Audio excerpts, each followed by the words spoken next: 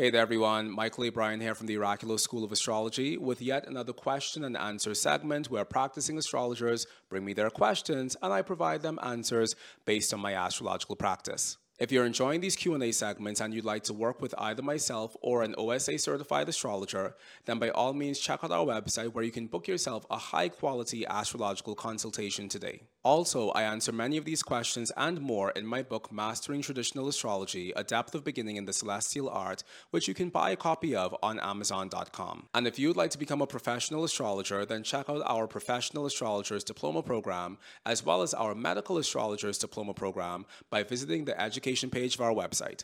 The question has to do with how should we be treating aspects to the angles, as well as how we should be treating aspects to house cusps. Aspects to the angles are some of the most important and some of the most powerful aspects that we can have within our natal charts. And the reason for that is because the angles, more than anything else within our natal charts, specifically belong to us. And I dare say the angles as well as the parts of fortune, and maybe all the Arabic parts, since all of the Arabic parts for the most part tend to be projected from the ascendant. So aspects to the angles are going to really be deeply embedded within the cosmic DNA of the chart under assessment and also of the person who owns that chart.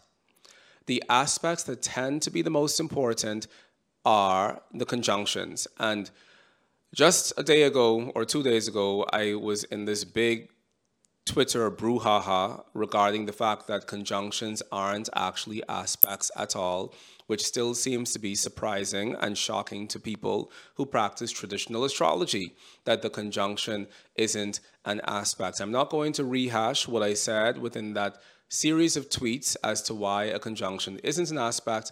And if you want to know all about why conjunctions aren't aspects, 1, you can follow me on Twitter at OraculosAstro, and 2, you can also buy my book, Mastering Traditional Astrology, in which I make it emphatically clear why a conjunction cannot be an aspect based on our definition of what an aspect is. A conjunction is a very important planetary something, but what it isn't is an aspect. The conjunctions to the angles tend to be the most important, as well as the squares to the angles.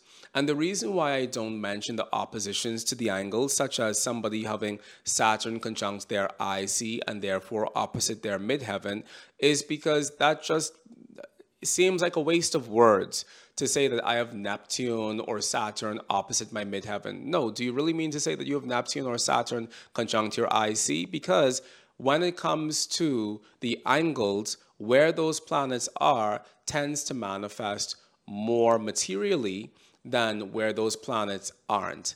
And the opposition to an angle just doesn't need to be a thing that we speak about. If you have Saturn in your 7th house conjunct your 7th house cusp, you don't also have Saturn opposite your ascendant, even though we know that that's true. You have Saturn primarily manifesting where Saturn is, which is in your 7th house, because determination by location is immediate.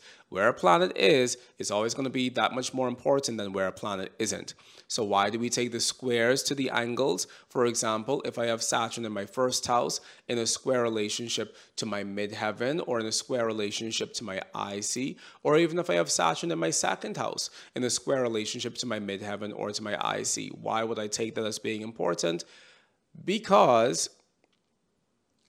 for the mere fact that if we're using a quadrant-based house system, you could have Saturn squaring your midheaven and your IC without necessarily needing to be conjunct your ascendant. Because within a quadrant-based house system, we don't necessarily end up with the same mode of sign on all 4 of the angles, which is something that we would end up with if we were using something such as equal houses or whole sign houses. So therefore, I do think that aspects to the angles are going to be very important, particularly the conjunction as well as the squares. I think the larger topic is, how do we interpret this? If you have a planet conjunct your ascendant, I think that that is a planet that you should interpret in terms of your own psychology as well as in terms of environmental factors that impacted your immediate environment as a child growing up. If you have something conjunct your fourth house cusp, or rather your IC, I think that that is something that should be interpreted in relation to that thing directly impacting the affairs of your family and your home and your ancestry, and particularly even specifically your father. Even though in astrology, the father seems to be manifested more fully through the ruler of the fourth house than the fourth house itself, because the father seems to be more specifically the ruler of the fourth house, whereas the fourth house itself seems to manifest our family dynamic in general. If you have a planet conjunct your seventh house cusp, then that planet is going to manifest in terms of your marriage, your relationships, and your intimate partnerships in general. If a planet is conjunct your 10th house cusp, then that planet is going to manifest in terms of your career in general, and not necessarily in terms of your mother, because just like the father, the mother seems to manifest more fully through the ruler of the 10th house than the 10th house itself, whereas the 10th house itself seems to specifically manifest our career. The ruler of the 10th house seems to carry double duty of manifesting both our mother and career, and more specifically our mother. That is how we would interpret the conjunctions to the four angles. That is also how we would interpret the hard aspects to those angles. So for example, if I have something in a square relationship to my descendant, I also know that that thing is going to be squaring my ascendant. And so we can say that there is something that is manifesting within our relationship to ourselves, as well as to the people who we end up falling in love with. If something is going to be squaring our IC, we also have that same factor squaring our midheaven. And therefore, we can say that there is something that is manifesting within our family home that greatly is impacting the sort of career we find ourselves being gravitated towards later on in life. So that is how we would interpret the hard aspects to those angles. Within a more advanced astrological application, you should also be taking the semi-square and the sesquiquadrate to the angles. Now, people always get on my case about the fact that the semi-square and the sesquiquadrate are not traditional aspects from a traditional astrological perspective. They are a Uranian astrology aberration. However, as I've proven within Mastering Traditional Astrology, particularly in the chapter on the cycles of the moon, these smaller hard aspect combinations, such as the 45-degree semi-square and even a half of the 45-degree semi-square, the 22.5-degree octile, these smaller hard aspect combinations are also hard aspect combinations that we find being utilized within traditional astrology.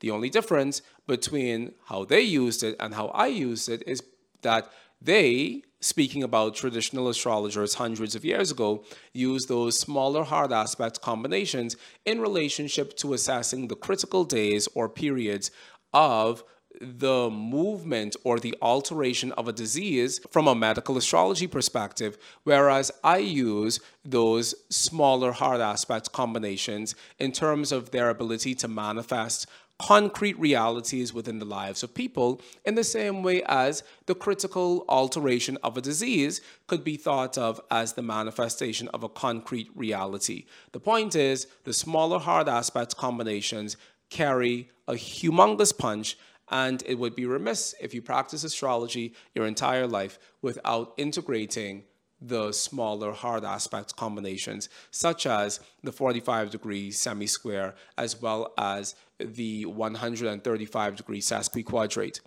They aren't appropriate in horary astrology, but they are appropriate in natal astrology. So that's how we interpret the hard aspects to the angles within a traditional astrological perspective, and truly within any astrological perspective. Now, when it comes to the house cusps and those house cusps receiving aspects, the only aspect, or rather non-aspect, I would take to a house cusp is the conjunction.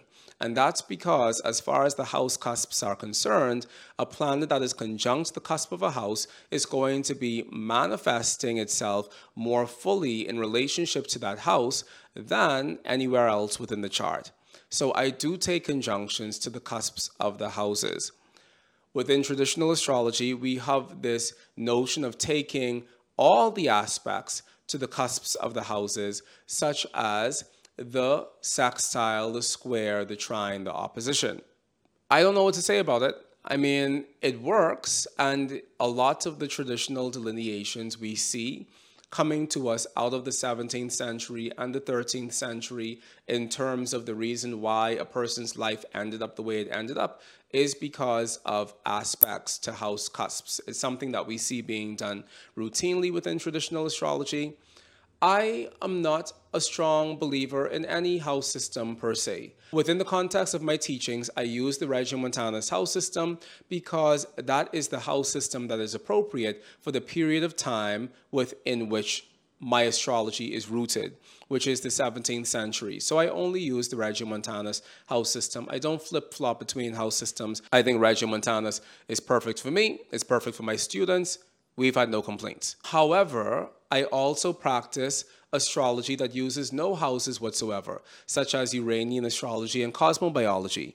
And within those astrological applications, we find ourselves being able to derive the same type of meaning without using the house cusps or the house systems at all. So the part of me that is fully traditional is completely comfortable using Regiomontanus until the day I die. And I also know that there are versions of astrology that don't use house systems at all and that are still very accurate. The actual unfortunate thing about astrology is that all the major house systems that people use are accurate. And all the major house systems that people use are going to be accurate within the hands of the people who practice those systems.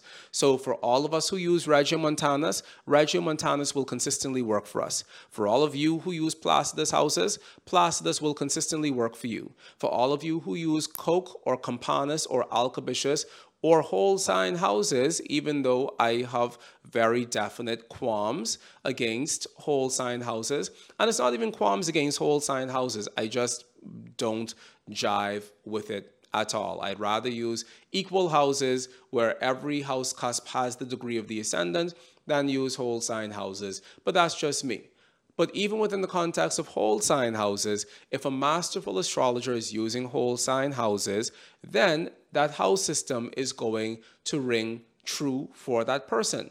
The only person who I know who's a masterful astrologer who uses whole sign houses is Judith Hill. I believe Judith is one of the best astrologers in the country. And if you're one of the best astrologers in the country, you're basically one of the best astrologers in the world. And Judith uses whole sign houses. I would never use whole sign houses. I'm very good friends with Judith. But Judith uses whole sign houses, and she practices painfully accurate astrology, as do I, using Regiomontanus houses. So the point of the matter is that it doesn't matter which house system you choose to use. The house system that you use, if you have made a pact with the universe that that is what you're going to use no matter what, then the universe is going to honor that agreement and send you people and send you charts that make sense within the context of the house system that you're using. If I'm looking at a horary chart that was casted 100 years ago by someone who uses Placidus houses, I'm not going to recast that chart in Regiomontanus houses just because it suits me.